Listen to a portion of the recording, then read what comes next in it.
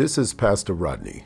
You know, all my life, I've always enjoyed coming together with family and friends.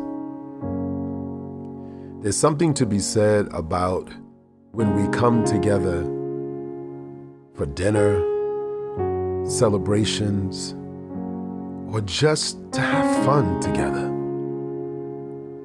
It's an amazing time. I know when I had my children, just rolling around on the carpet floor, going out to the parks and experiencing certain things together, and then coming home and gathering around the table to break bread was incredible. It was a warming time. For even the Bible says, "Behold how good and how pleasant it is for people to dwell together in unity." The scripture even says, "For there the Lord commanded the blessing, even life forevermore."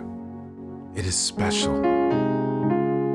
It's much better than being by yourself, because the Word of God says that two are better than one. For if they fall into a ditch, they can help each other out. But woe unto the one who falls alone. You know, in today's time, they talk about that we should practice social distancing. But it should not be social distancing, it should be physical distancing for the safety of one another. Because we should yet be social. You know, this is why it's really difficult now for some, because we miss the gatherings. We miss the times of, even whether it be with family or friends or even in the church, coming together so that we can share and embrace and love one another.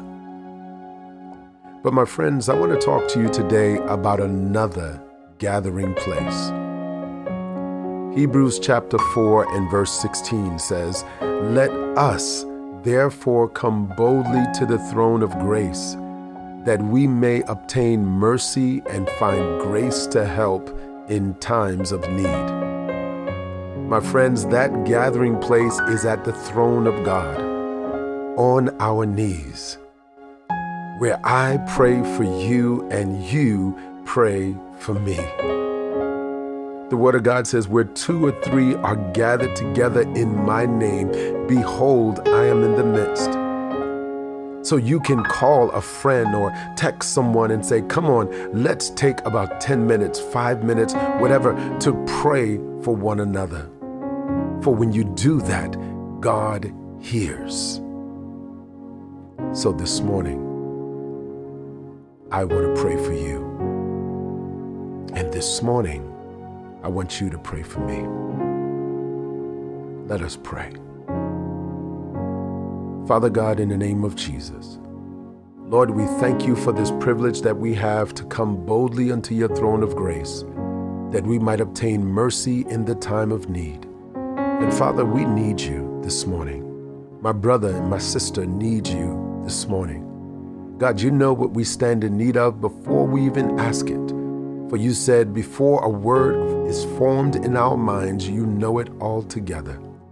So God, I pray right now in Jesus' name that, Father, you would strengthen my brother, that you would encourage my sister, that, God, you would build them up in holy faith and cause them, God, to be able to handle everything that they're going through. Give them, God, joy in replacement for mourning. God, give them a garment of righteousness and praise when they are feeling discouraged. God, let them be confident in you, knowing that if we ask anything according to your will, you hear us. And so, Father, we thank you for hearing us. We thank you for loving us. We thank you, God, for listening. And so, God, I thank you for my brother. And I thank you for my sister. We pause, we reflect, and we emerge to life.